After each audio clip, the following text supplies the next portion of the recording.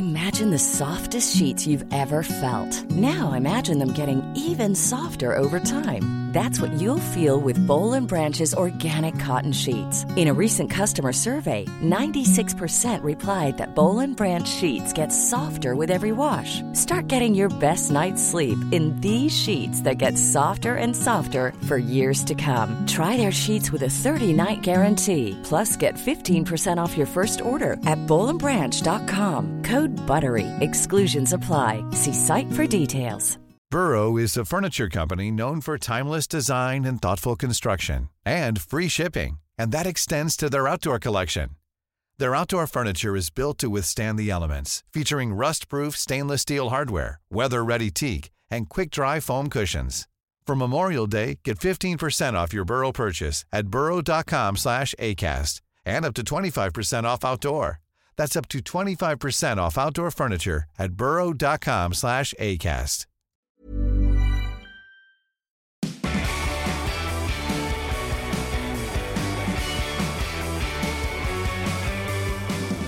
Hi, I'm Ali Eakin. This is the Rugby Tonight podcast. Ugo, we're in Hampshire, aren't we? Tadley RFC. And this is a place that isn't altogether unfamiliar to you. No, I went to school, Lord Wandsworth College, not too far from here. No one will know that I went there, but they'll know Johnny Wilkinson went there. And he turned out all right, did he? Oh, you'll be up on the honours board somewhere, mate. We're delighted to be here, obviously. We're going to preview the big weekend of the Six Nations. England attempting to get their campaign back on track in Paris against the French. We're going to hear from the England camp a little later on, but I think we'll get stuck into some of the big news stories. First up, Oogs. Should we deal with George North?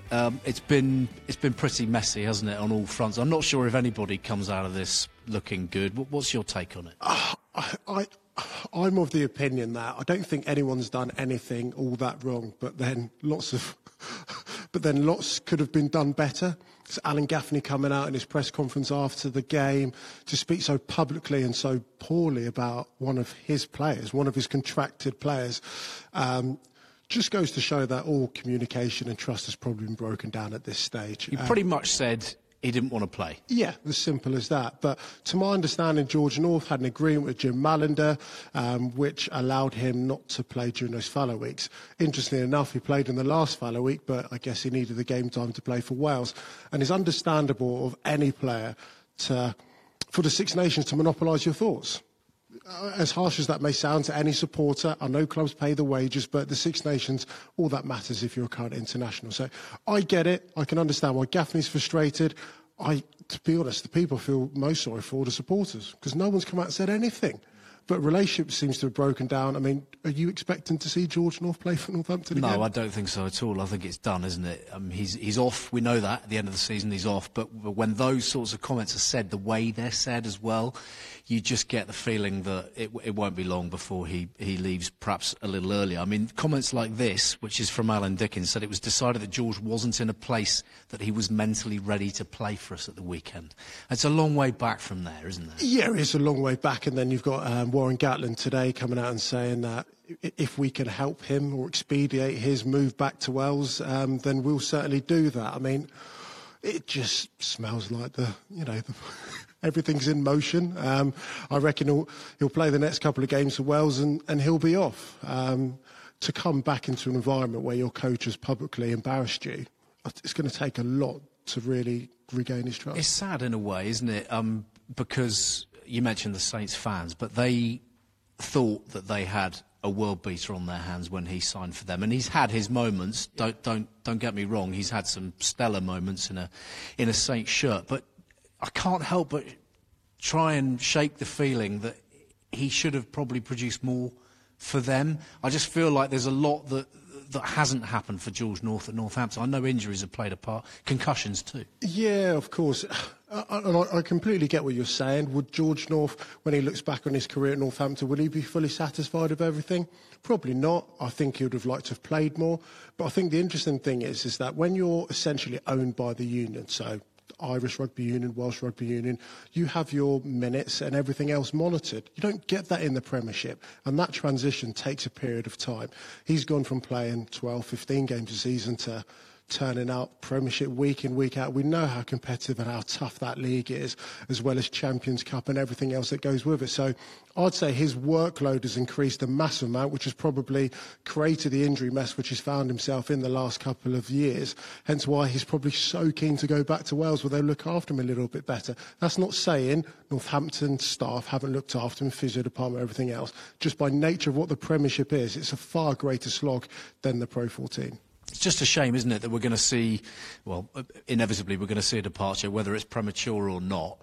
And the way it's been handled, the way it's played out in the press, is just quite unsavoury. It's a real airing of dirty laundry, isn't it? Yeah, it's not right. I'd just say to Alan Gaffney, he wants to check any kind of small print of Dan Biggar's contract coming next year. You know? Yeah, it might be worth a look. Make sure that he's available to play those fallow weeks. You expect him to be with Wales, but hey, you just never know. So, but yeah, a bit of a shame. OK, well, that's George North done and dusted. I mean, we'll talk, obviously, about some of the England injuries. We know this week they've lost Jack Nowell, they've lost Sam Underhill as well. But better news is that Ben Youngs is set for a comeback next month at some point, in April.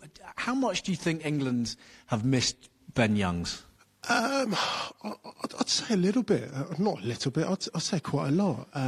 Ben Youngs and Danny Care are combinations that's worked so perfectly. Ben Youngs more often than not starting, and Danny coming off the bench. And I look at this Six Nations and I just don't think England's bench have had the impact which it has in previous times. Is that because of the injuries? Danny, is he able to do what he does off the bench from the start? I'm not quite sure, but I guess it's evident to say that the little that Eddie Jones has used Richard Wigglesworth just goes to show that there is a bit of not a bit of a drop-off, quite a big drop-off between Ben and Danny to then Wigglesworth as a guy who's been drafted into camp at the 12th hour, who's had to get to speed and then play at international intensity, something he's not done in a long while. But great news to hear that Ben's coming back within the next month. He was due to be out for the season. Let's face it, Leicester have all of a sudden found their mojo again. Have got one of their superstars back, will certainly help their cause. Yeah, they'll be thrilled about that. I just wonder how much it's kind of, aside from the sadness of not having him available,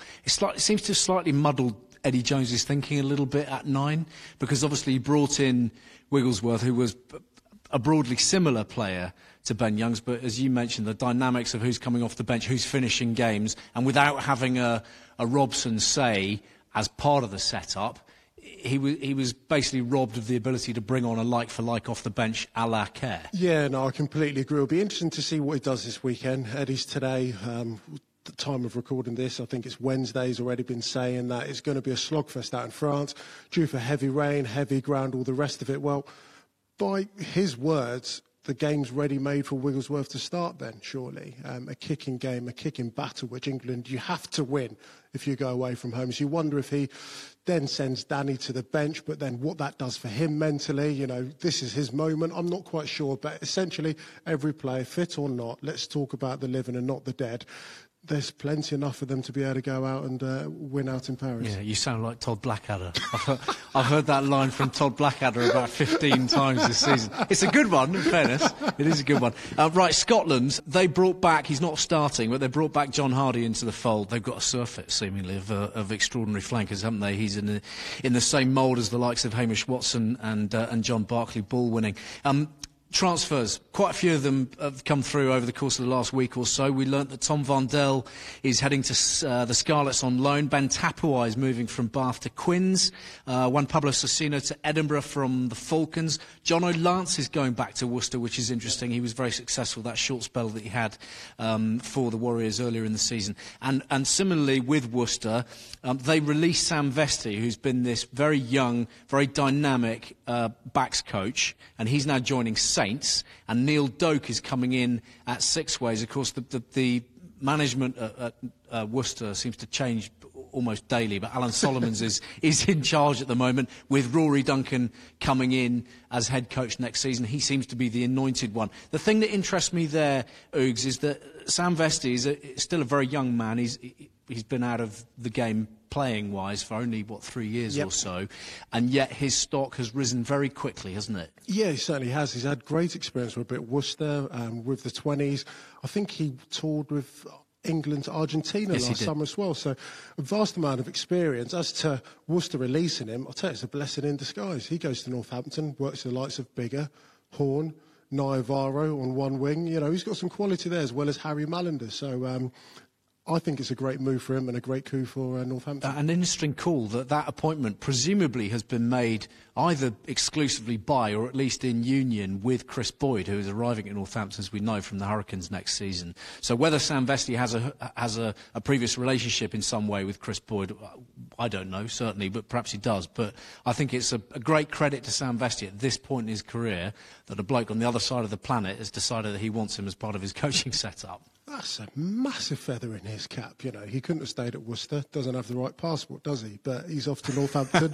And we all know, joking aside, passport gags aside, we all know how important it is to have Premiership savvy in your coaching staff, which is something that perhaps might concern Worcester supporters because they've got a South African at the helm at the moment, albeit with Premiership experience in Solomons, a South African coming from the Cheetahs, one season of Super Rugby with the Cheetahs, Rory Duncan, and Neil Doak, who's obviously been involved at Ulster. So for Saints to have, whether they keep other members of the staff at the moment on board, we don't know. But for Saints to have that Premiership nous is going to be key, isn't it, when Chris Boyd does arrive? Absolutely. Just help bed in, get that shared mental mindset across the summer and hit the ground running. That's exactly what Northampton, everyone involved in the club, will want. So we go France-England on Saturday. It's big. I mean, it's always big, isn't it? But it feels extra big on the basis of what happened at Murrayfield, certainly from an England perspective. Certainly does. An opportunity for these guys to right the wrongs of what happened at the Calcutta Cup. It's the first time England have lost a game and still been in tournament.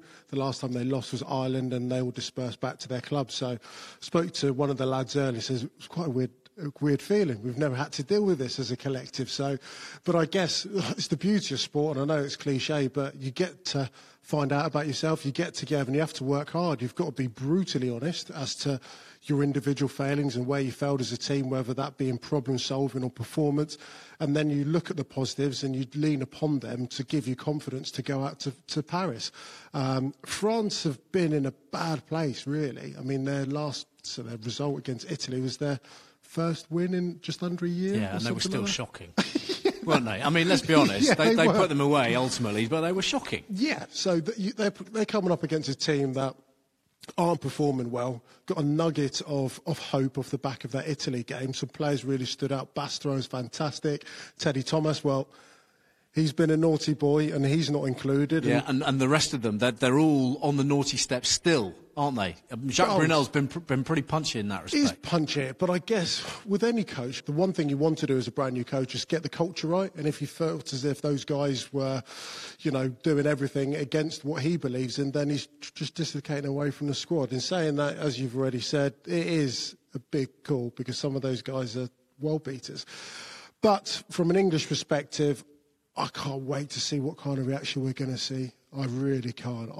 If I was in that England camp now, I'd be so fired up. You've taken 2 weeks of a battering. There's nothing worse in a Six Nations than having a loss on the back, then going forward to Fallow Week, because you don't have a game automatically to fix it. You've got to wait. Stewing on this for 2 weeks. So I expect to see an energy, a focus, a physicality and a precision to go out and try and blow France away. That's one thing saying it, it's another thing doing it. France pumped up at home, 80,000, Stade de France. It's a tough place to go. Where do you think the key areas are? Well, I think the back row needs sorting, clearly, and we were talking a little bit beforehand, weren't we, about whether they're going to face the same sort of challenge at the breakdown in Paris as they did in Edinburgh. Yeah. I mean, the way that Hamish Watson and John Barclay played and McAnally, particularly over the ball, I mean, they just didn't give England a sniff. And of course, as discussed ad nauseam, England didn't really respond very well and didn't work it out quickly enough. Yeah.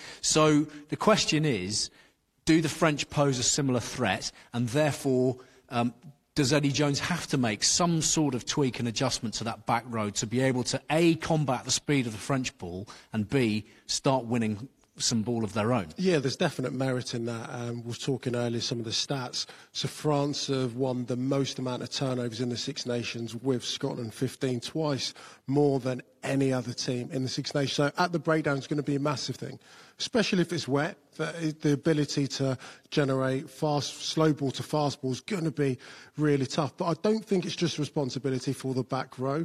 There's many ways you can combat people trying to pilfer your ball, and that's winning the gain line. So does he go for a bit of extra ballast? Sam Simmons, who was on the bench against Exeter, he's now fit. Does he come straight back into it? Or does Eddie Jones then try and manufacture a bench in the last 30 that can come on? And he said the pitch is going to be heavy. Well, if you can run the legs of France and then bring on a Simmons, bring on a Daly, or whoever it might be off that bench, then you've got... I don't know. I think you've orchestrated a 23 in a really good manner.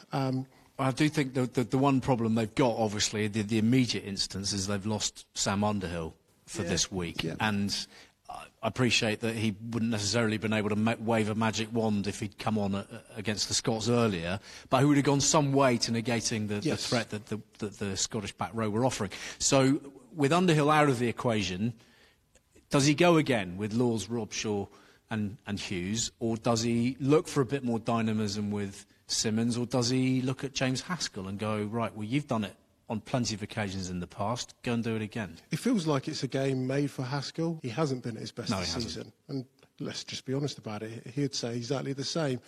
But a big... Only a bit longer. But he's a big physical presence. And if Dylan Hartley's not fit, and leadership, which looked like a bit of a problem in Murrayfield, or Edinburgh, sorry. Well, James Haskell certainly has that. He might not be the most eloquent of speakers, he might not rally the troops in the change room, but in terms of his actions on the pitch, he's a ferocious tackler. And that side of the ball, in terms of stopping people dead, your Bastareaus on the gain line, you're going to need that. I'm intrigued as to what he's always going to do in the back line. George Ford's not been firing. Does he move Owen Farrell to 10? I mean, that's huge. That is a huge, huge question, isn't it, for Eddie Jones? Because hitherto he has backed that pairing in the midfield, rain or shine. Yep. And so for him to abandon that now, or even tweak it, maybe I'm using emotional language when I talk about abandonment, but it would be a very, very significant step because he's never done it before. No, you're right. For an entire game. Yeah, and Eddie Jones doesn't like the media talking about his team, but it's a topic. And that's you and me done. Yeah, not invited to Penny Hill again. But I would start Theo. I'd start Theo, I'd start Farrell, and then I'd look 50, 60 minutes, depending on how the game's going, to add a bit of pace into it. I'd take Theo off, I'd bring on Ford and Farrell and try and expose France to the legs. At Murrayfield, France looked tired in the last 20 minutes, and it manifested itself into penalties. Greg Laidlaw started knocking them over. I'm not sure whether France have the fitness to be able to match England. And if Eddie Jones loads his bench full of pace, then that could be a real point of difference for them this weekend. Well, you talk about the possible inclusion of Theo. How significant will it be that Bastareaud is in there doing the sort of things that Bastareaud does? Because with the best will in the world, we know how brave he is. Bastareaud will run at George Ford all day long. He won't get so much change out of Ben Theo, clearly. No, he won't. I mean, Sonny Bill had a crack at him and he ended up going backwards. I won't say what I was going to say, but you know exactly what I mean. But it's not just Bastareaud, it's Bastareaud in combination with the French pack.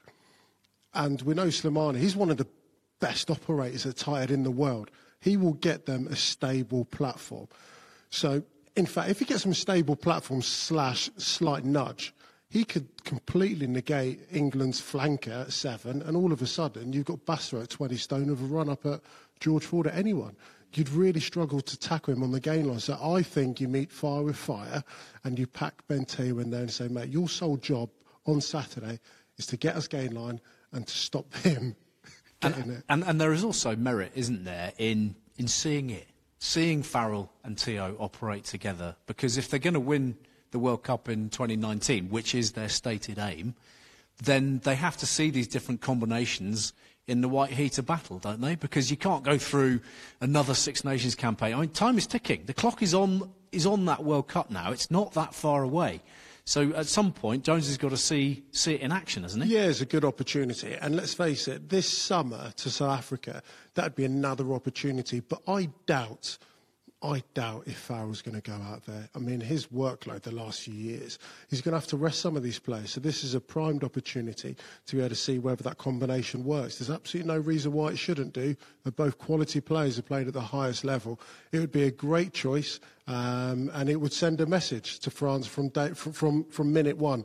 We're coming, we're going to be physical, we're going to try and bully you, we're going to stop everything you've got. Well, we talked a lot about selection. Eddie Jones inevitably has been chatting away this week. Surprise, surprise. He said that no player is indispensable, which of course led to everybody discussing the possibility of him getting rid of Ford for a match or whatever.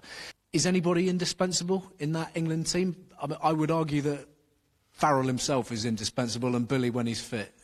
Yeah, I'd agree with those two for sure. Any others? No. Hartley to Jones. To Jones, yeah, it would seem Hartley would be the third guy there, but I don't think any player should ever be indispensable. Clearly, and to coin a phrase Stu Lancaster said, like, there's lots of guys who got credit in the bank. But when you put on an England shirt, you sign a contract for 80 minutes, and sometimes 50, depending on what player you are. And that is it. So no one deserves the right to be playing in a shirt the next week. You've got to go out and prove it every week. And let's face it, we have got a wonderful player pool in this country. We've got loads of competition. And if you're not performing, I'm not saying for one game, because anyone can have a bad game. I've had a few of those in my time.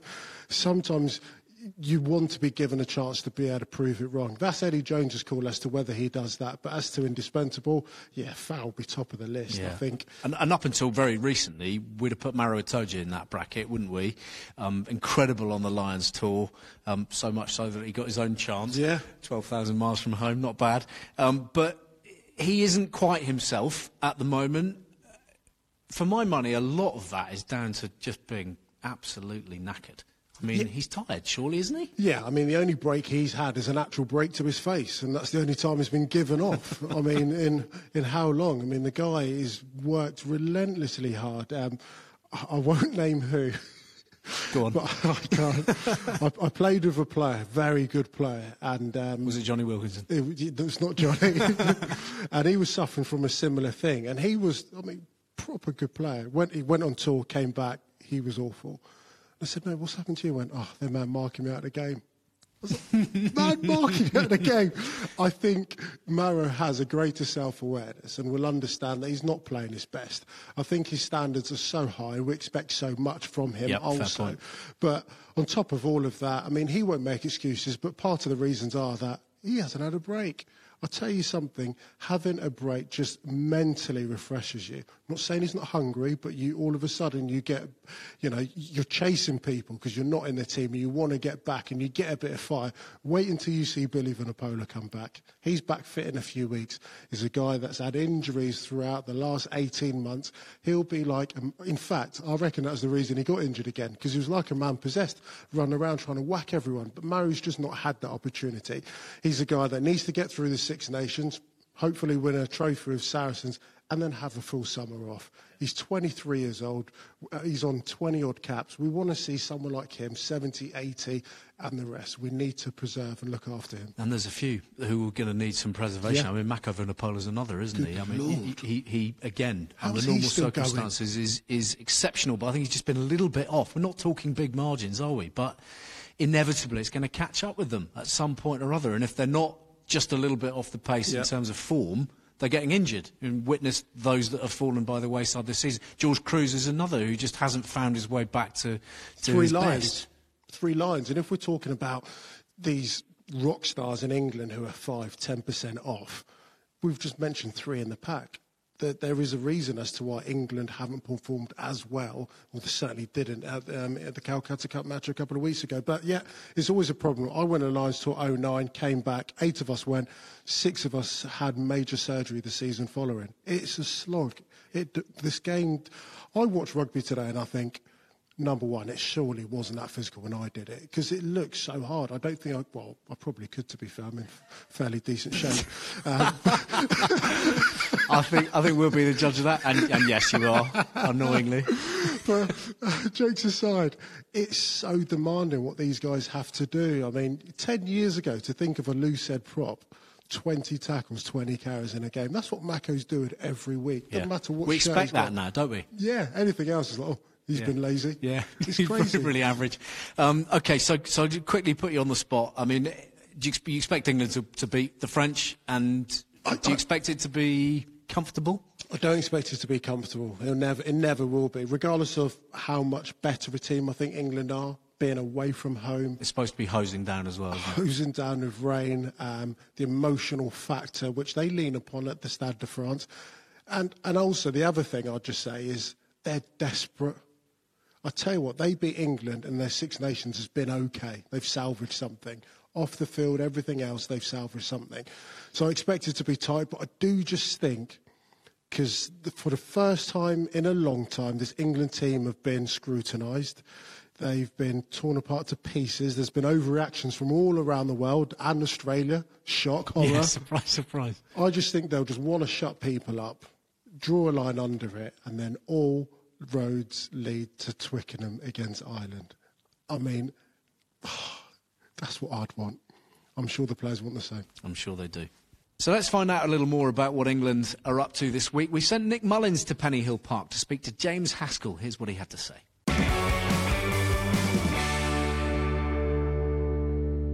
James, we don't know the team yet because we're still 48 hours away, but the fact that you're here suggests you might have some part to play at the weekend, which must be fabulous for you.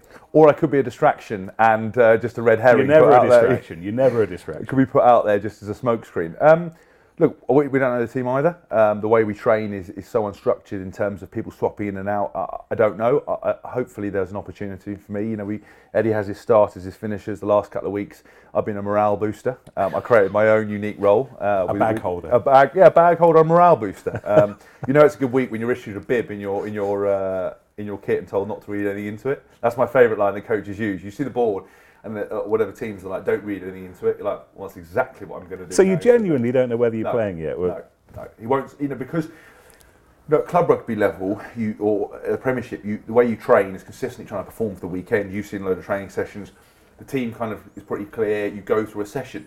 Here, it's controlled chaos. People swapping it in and out the whole time. You see people on the side are running on with poles and bags. Then you're onto another drill. Then you don't know. There's a vague idea, but again, anything can change. So whatever happens, I've loved the last kind of few weeks being involved with England again, having not been involved, and also if there's an opportunity to play against France in France, what more do you want?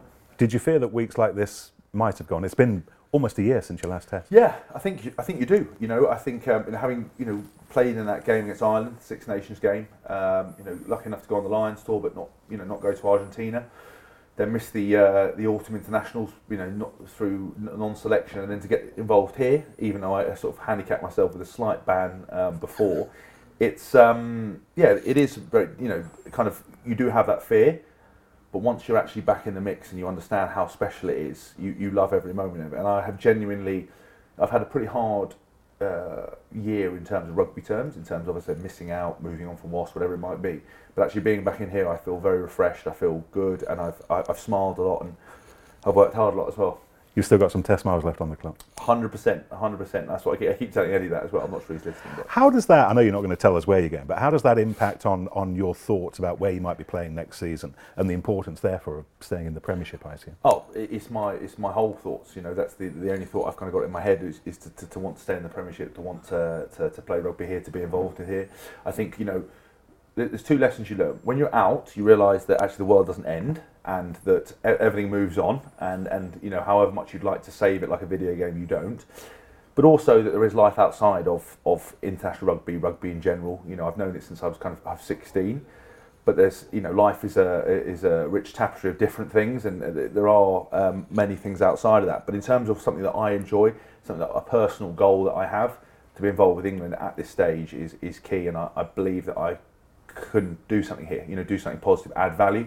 not just be a bag holder or baggage. I feel that I can add something. But for how long that lasts, it's not up to me. Otherwise, I'll be picking myself every week. But we'll see. But I'm glad I got an opportunity to come back in, even just to train.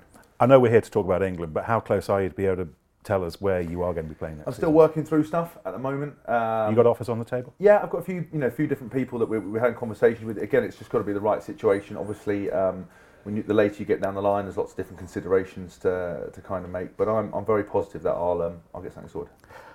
So fingers crossed, you are in the squad this weekend. I assume you'll be brought back to try and sort out the breakdown, which was a bit of a bum fight up in Edinburgh. I think I'll be honest with you. I believe this is kind of a bit of an old school approach to viewing rugby, that the back row have to solely deal with the breakdown. I think now, if you look at teams, so for example in the Premiership, hardly any teams are putting people into breakdown. You've got 14 men on your feet the entire time.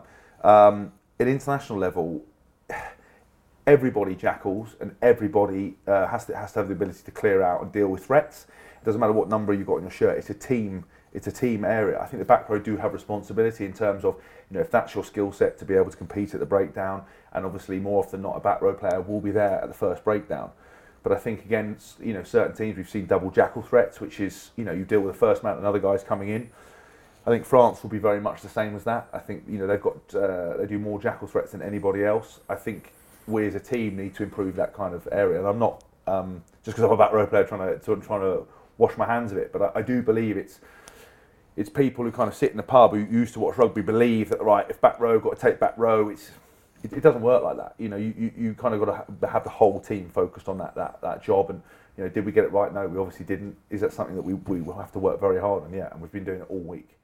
How big a difference is it approaching a breakdown in a Wasp shirt as opposed to a White England one? Does it look different? Does it feel different? It can do. I just think obviously because of the speed, because of the intensity going up, because of especially I think probably not even so much a Wasp shirt, but more an international shirt. You're seeing guys compete at the breakdown far more. Just watch some of the Premiership games. You are getting guys who do the competing, but a lot of times people are dumping and running, going. You've got so many people on your feet. Scotland last team, they put 2 guys into every single breakdown. They've got centres that compete for the ball. France, very much so. Bastareaud, I think, got 2 turnovers against Italy. They've got a back row that loves to compete. Gerardo, the hooker, loves to compete for the ball. There's just guys all over the place that want to cause disruption at the breakdown, because I think at international level the ball is so prized that it's about trying to seize it back, because teams are so well drilled, teams are as fit as each other. It's trying to get those inches, and the breakdown is always a massive battle. When was the last time you travelled on public transport? I asked that question earlier actually. I travelled on the tube about 3 or 4 months ago to. I was doing a speaking event, so I travelled on the tube. Yeah. Do you get much hassle? No. How do you deal with people who give you jip? How would you have dealt with what Eddie went through a couple of weeks ago? It's a fine line, I think, because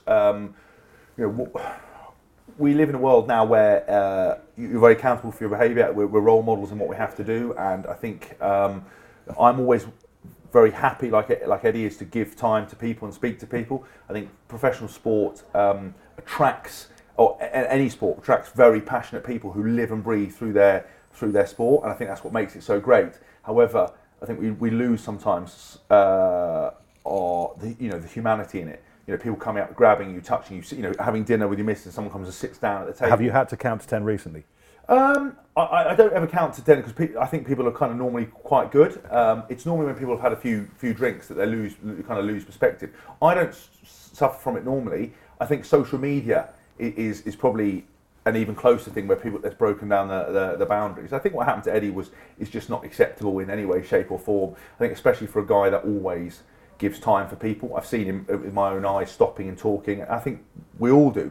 I just hope that people understand that there's a balance. Just if I saw The Rock or someone else, or Arnold Schwarzenegger, someone I wanted to stop and talk, I wouldn't go and put my arm around them. I wouldn't grab them. I probably wouldn't get within 10 feet of him because of security. But I would say, excuse me, sorry, I wonder if please may I get a photo with you. But people, my bugbear is no manners. That's what I can't get my head around. But it is what it is, and I will go on public transport as and when required. We'll get you a tube map. There isn't a lot of public transport up in Northamptonshire, to be honest with you, so I can't. You're a man of the people, Haskell.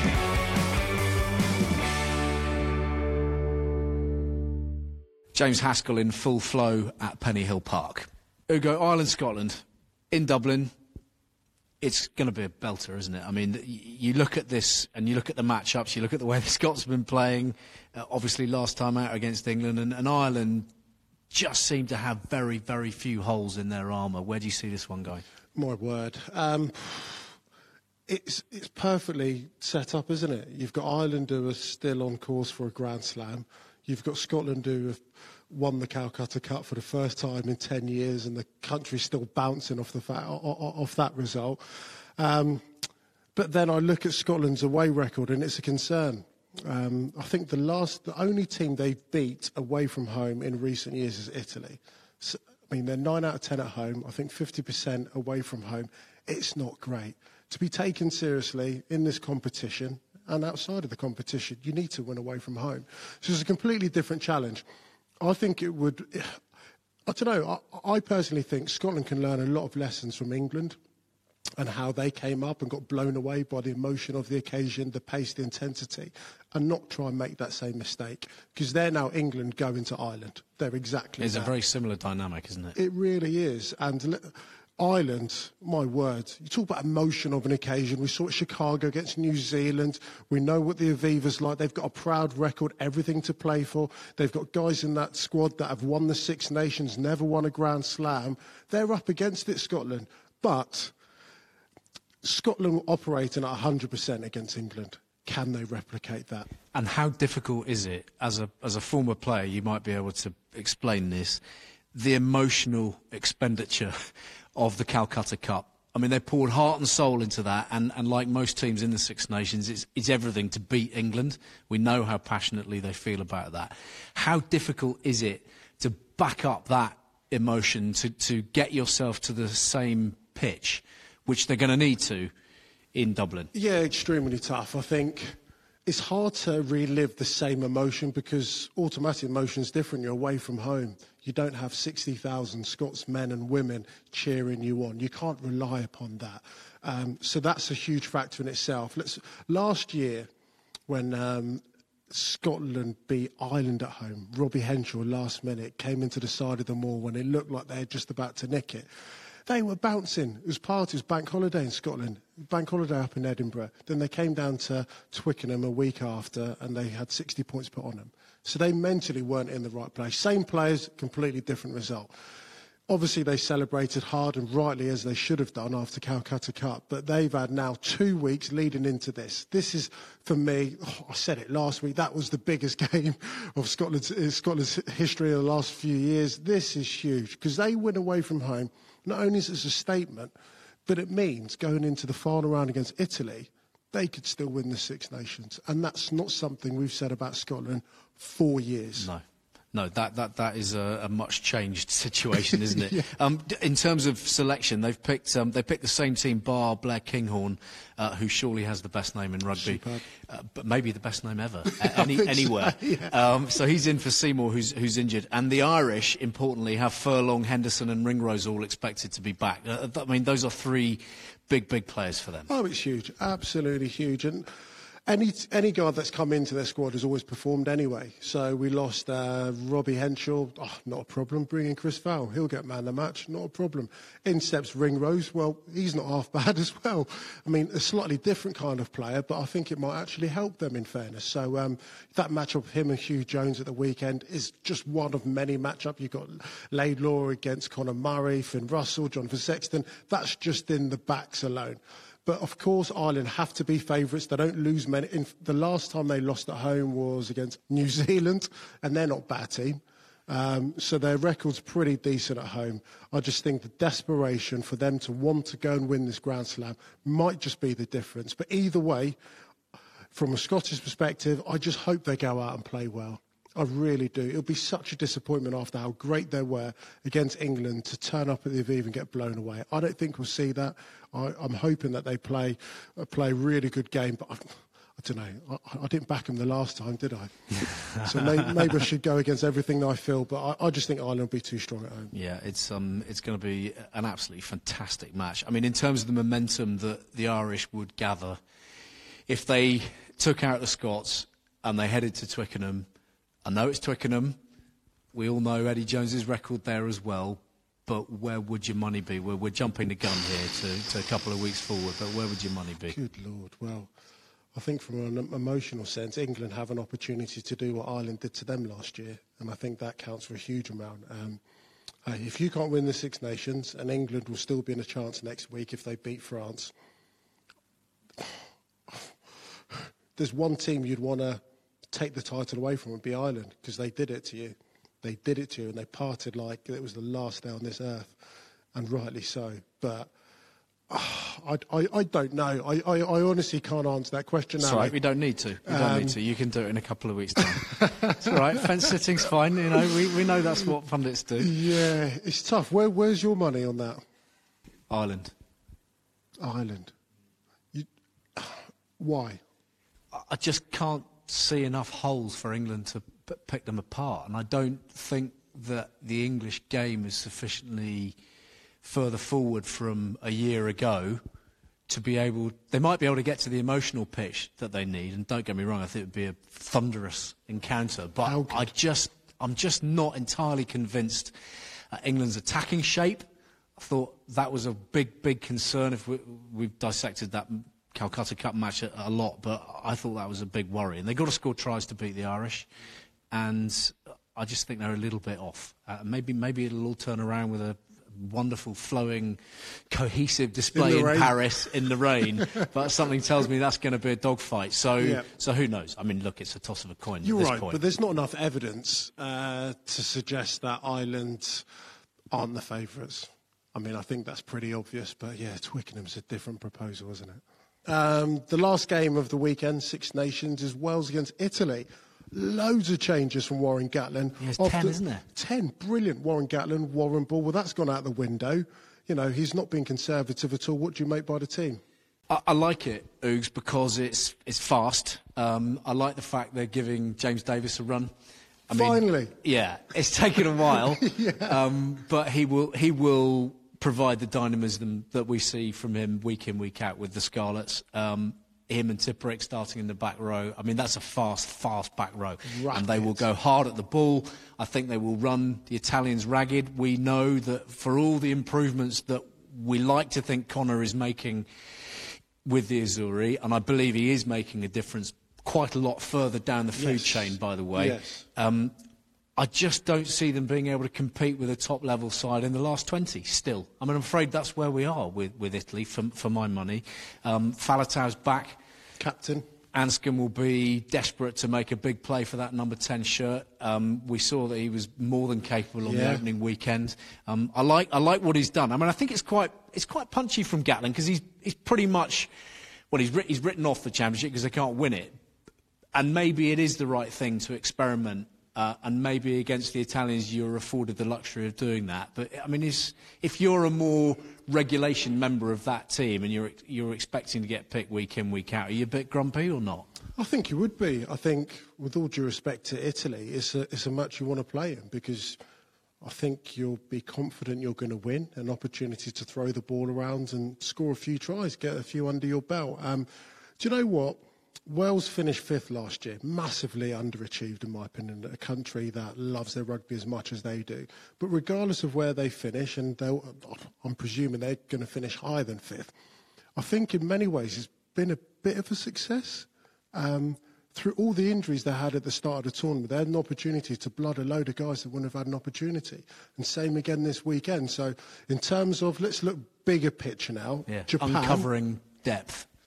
They have an opportunity to be able to do it. He's been forced into doing it, but nonetheless, he's seen those guys under pressure. Patchell, brilliant round one. Okay, didn't go so well at Twickenham, but that's all part of your rugby education. Now, Anscombe gets an opportunity. Liam Williams at 15. The Lions 15 is back in his preferred position. Let's face it, Halfpenny's wonderful, under the high ball, really good kicking game, but I doubt this game is going to be one on conversions.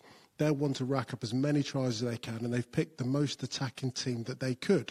And they've still got guys like Jonathan Davis to still come back into it. So I love the look of what Warren Gatland's done. And you're absolutely right, Ali. I think they will blow them away. And obviously we've got George North turning out, which has been a while that he started. And, I mean, you can imagine after all the barbs and the nonsense going on at Saints this week, he is going to be turbocharged, isn't he? Oh, of course. You know, if he rested himself to play well for Wales this weekend, then the boy better play well. You know, there's no point taking all that abuse and criticism from all different angles if you're not going to perform this weekend. He'll have a fire in his belly. He's a quality player. He really is. Rarely does he let Wales down. So if anyone's listening to this, or the millions of people that download to the podcast, chuck a tenner on George North to score this weekend. He just will. I'm sure he will. Did you ever rest yourself? I had a couple of convenient injuries. Falcons away. You know, my stipulations had to be on telly, sold out, and within the M25, and I was there. Yeah, it's in the contract if they look carefully enough. The small print. What about we'll just briefly touch on the Italians and where we do think they're going or not going. Have you spoken to Conor recently? What's his verdict, do you think, on the championship so far? Because he's having to attend to Italian rugby as a whole, isn't he? And there's surely no better man, no more enthusiastic man to get that job done. We all know that. Yeah, I think it's tough for him at this time of year where we foster a load of casual viewers. And so they'll look at the Italian team and think, they don't win matches. I heard a horrible statistic about Parise. He loses next 2, and that's 100 international losses. That's going to sting. Oh, my word, he deserves so much more, and it's a shame. But I think we'll look at this campaign and go, we did pretty well against England. We challenged them. Our attacking games got a lot better. They didn't do too bad out in Marseille. They're still miles off the other nations within the tournament. But to your point, Ali, beneath that national team, Treviso, Benetton, so I should call them, they've had a pretty decent season. They've won more matches than they've ever won in a calendar year. They went toe-to-toe with Toulon, all bar a Tranduk penalty in the 81st minute to steal that away from them. So I think when I look at the Italian side, I can't just look at their national team. I've got to look at everything beneath. And as it stands, there's genuine growth within that system. There's just time pressure on Conor to unlock it and fast-track them into the team and get them ready to play international rugby. I think we're learning, aren't we, that there is no fast track for the Italians. And I think actually, above all, Conor O'Shea seems to be at peace with that notion as well, because I heard him saying only the other day that if somebody else comes in 2, 3, 4 years' time and takes over and inherits the success from the system and the structure that and the standards that he's been driving lower down, certainly in terms of fitness, skill levels, all the basics, if somebody else inherits that, he's fine with that. Yep. And that, I think, is it's the measure of the man, because we know he's a fabulous bloke with rugby in his veins. But it takes quite a person to say that, doesn't it? Because he is at the moment being judged on Italian results, and they're rubbish. But there's quite a lot else going on behind the scenes, which I think needs taking into account. Yeah, he's got a Teflon skin, hasn't he? I think all the abuse don't really stick with him. He just has to get on with it. I think he understands what he's about. I think he understands. I think his biggest frustration is getting other people to understand as to where they are, because they will just be judged on whether they win or they lose. But it's a bigger job than that, and it is one of the toughest jobs, I think, in international rugby. You know, you can compare a job of Eddie Jones to what he's doing. Completely different barometers, equally as tough. He's got less to work with. Right, Oogs, let's talk Premiership. 5 rounds left of the normal season. Can you believe it? Yeah, I'm thrilled. Yes. Summer holidays. Summer holidays. I'll book one today. There Happy is days. Light at the end of the tunnel. We love it so much, but it does. I'm kidding. It does take a little while to get to this point, doesn't it? It's been a funny season in some ways, because the top 2, by and large, have been Sarries and Exeter. Yeah. Not in that order for much of the season. Wasps have also been pushing hard at various different moments after a poor start. Has there been quite a lot of unpredictability / mediocrity in the midsection of the table? I think so. I think you've seen teams who you'd normally see at the bottom of the league, Newcastle, Sale, all of a sudden elevated into top 6, and Newcastle now 4th. You've seen the likes of Leicester really struggling up until recent, Northampton, where we know about their story, and Harlequins and Adon. Talking about 3 superpowers, I'd consider them to be within the Premiership, not where they should be. But it just goes to show that if you stand still in this league, if you don't get your recruitment right, if you don't move your game plan on, other people will. They will, and they'll overtake you, and that's what we've seen. So has it been the most competitive league? Yes, I absolutely think so. It's been so unpredictable. We do a BT Sport predictor. Please join in. Make a mug of all of us, because trying to pick the results every week's a nightmare. Right. Well, when you've got Worcester able to turn over Exeter at Sandy Park, then you know you've got an unpredictable league. Yes, Newcastle beating Gloucester at Gloucester, and they haven't lost there all season. Not saying Newcastle's not capable of doing it. They proved everyone wrong if that's what you're thinking, but it is unpredictable. Seeing as you just mentioned them, let's quickly establish whether you think the Falcons are viable contenders. Not for the top four, because they blatantly are that, for the title. I think we'll definitely see them in a semi-final, but the semi-final is going to be away. And if it's away to Saracens or Exeter and they lose, there's no shame in that. There's absolute no shame in that. They've come a million miles from where they've normally been. I can't see them winning the title this year. They've just taken a massive, massive step in the direction which has been building for years. Dave Warder, Dean Richards, 4G pitch. Look at the recruitment of players they've had. Mermoz, he hasn't started a game for them this season. He's a French international. I mean, well, that's a luxury, isn't it? It really is a luxury to have that available to you. And of course, it's a victory for the slow burn, isn't it? Because Seymour Curdy, the owner there, has put his faith in Dean Richards and said, you build it. Has he signed his contract yet? Don't know. He's your mate. I'm not sure he is. Do you want to put in a call? I should text him. Shall I text him? I should think if he's looking at the Premiership table right now, he'd be more than likely to get his pen out. Well, I reckon it's probably more the reason as to why he hasn't signed it. It's like, guys, I'm doing something pretty special here. Whatever he was going to sign for 2 months ago has gone up significantly. Yeah, put another north on that.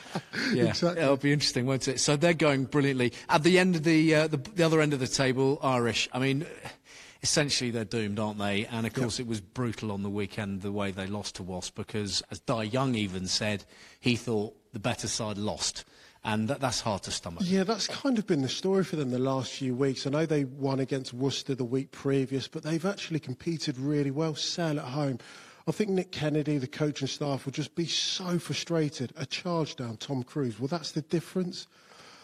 When you are desperately trying to gather every single point available to you and you give away charge downs, soft tries and bases of the scrum, and it's costing you matches and essentially your Premiership status, it's a hard pill for them to swallow. They look like they're doomed, but I tell you what, had they have stayed up, it would have been a miracle. From day one, the fact that their budget is the lowest in the league. Well, I feel sorry for the coaches there. And they're just so inexperienced, aren't they? And brilliant blokes as they are, and as we know, they have that club absolutely right deep in their hearts. But you do feel, even with Brendan Venter appearing now and then, arguably perhaps not as much as he should have been, you just felt you needed a slightly more experienced hand on the tiller in their return. Because for Nick Kennedy to cope with all of that, first up, as a 35-year-old DOR, that seems to me to be asking the impossible. Well, you're absolutely right. It's too much for Nick. It really has been. It's been evident in terms of the results. But I don't know as to why London Irish, in October, in November, when they hadn't won a game in 3 months, thought, I'll tell you what, let's see if we can recruit someone who has that know-how to just keep us up, to mentor. I guess they had it in Brendan. The guy just wasn't there, and that's the disappointing thing. Along with their playing squad, it was a recipe for disaster. It's a shame because I think they're an important club to the Premiership, but it looks like their destiny has been taken out of their own hands, and they're odds on for the drop. Okay, so a couple of quick questions as we wrap up the Premiership chat. Who's been your player of the season so far? I know who your player of the month is. Do you? Craig Bateman. Well, I mean, the bloke is just on fire, isn't he? And how good is he to watch? He's great. He's incredible. What a turn of pace for a prop. I mean, he will be drummed out the front row union if he hasn't been already. It's unbelievable. He was at Harlequins. I never saw that speed. Never saw that speed. He's turned into a wonderful player at Leicester Tigers. But as to... I don't know. It's hard to pick a player this season, but there's been so many nice moments. Jason Woodward, round 1. That try against Exeter, Sonotti against Exeter again. Yeah. So this is not me just trying to slag off Exeter at the minute. His try past James Shaw. There's been so many nice moments. You probably have to pick someone like Sam Simmonds in terms of breakthrough, wouldn't you? I'm struggling to think of anybody who's made a bigger impact who we weren't really factoring in on the radar in early September. Yeah, another surprise or breakthrough. I know he's injured at the minute. Jack Willis. Yep. He's been superb, but player this season.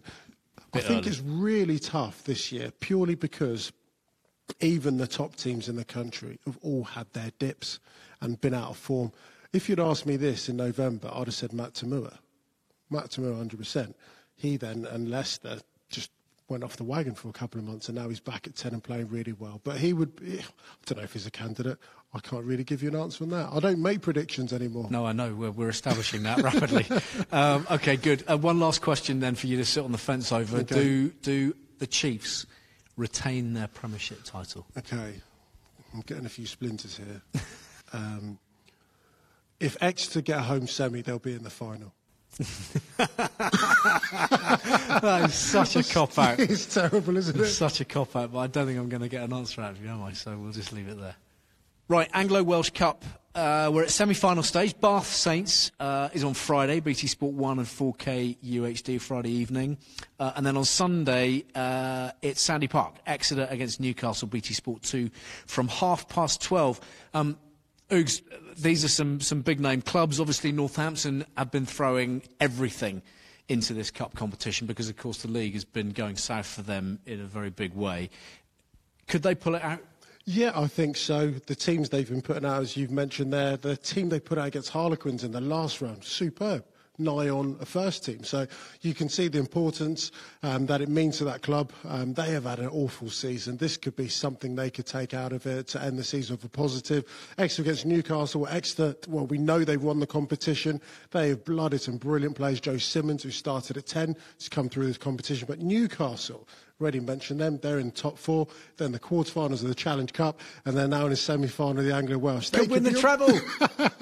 Treble winners. Treble. So, hey, but Sandy Park's a tough place to go. We don't know any of the teams yet, and that has a massive bearing as to who might win, regardless of whether you're home or away. But either way, 2 massive games Friday and Sunday. Yep, big couple of weeks coming up in the Anglo-Welsh Cup. Semi-finals, Friday, 7 o'clock, Bath Saints, and then Sunday, 12:30, Exeter against Newcastle, and the final, of course, the following weekend. That's it for the Anglo-Welsh, and that's it for the pod this week, the Rugby Tonight podcast. We're back on tour again next week. We build up, obviously, to the final round of the Six Nations, so make sure you hit subscribe to get the pod delivered to your device every Thursday morning. Thanks to Ugo. We'll be looking for some reviews, obviously, as well. Some nice ones, preferably 5-star ratings. Ideally. I'm sure everyone that's listened to this have loved it.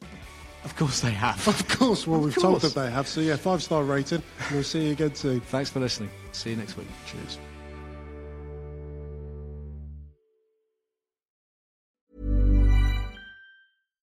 Hi, I'm Daniel, founder of Pretty Litter. Cats and cat owners deserve better than any old-fashioned litter. That's why I teamed up with scientists and veterinarians to create Pretty Litter. Its innovative crystal formula has superior odor control and weighs up to 80% less than clay litter. Pretty Litter even monitors health by changing colors to help detect early signs of potential illness. It's the world's smartest kitty litter. Go to prettylitter.com and use code ACAST for 20% off your first order and a free cat toy. Terms and conditions apply. See site for details. Planning for your next trip? Elevate your travel style with Quince. Quince has all the jet-setting essentials you'll want for your next getaway, like European linen, premium luggage options, buttery soft Italian leather bags, and so much more. And is all priced at 50 to 80% less than similar brands. Plus, Quince only works with factories that use safe and ethical manufacturing practices. Pack your bags with high-quality essentials you'll be wearing for vacations to come with Quince. Go to quince.com/pack for free shipping and 365-day returns. Mom deserves the best, and there's no better place to shop for Mother's Day than Whole Foods Market. They're your destination for unbeatable savings, from premium gifts to show-stopping flowers and irresistible desserts. Start by saving 33% with Prime on all body care and candles. Then get a 15-stem bunch of tulips for just $9.99 each with Prime. Round out Mom's menu with festive rosé, irresistible berry chantilly cake, and more special treats. Come celebrate Mother's Day at Whole Foods Market.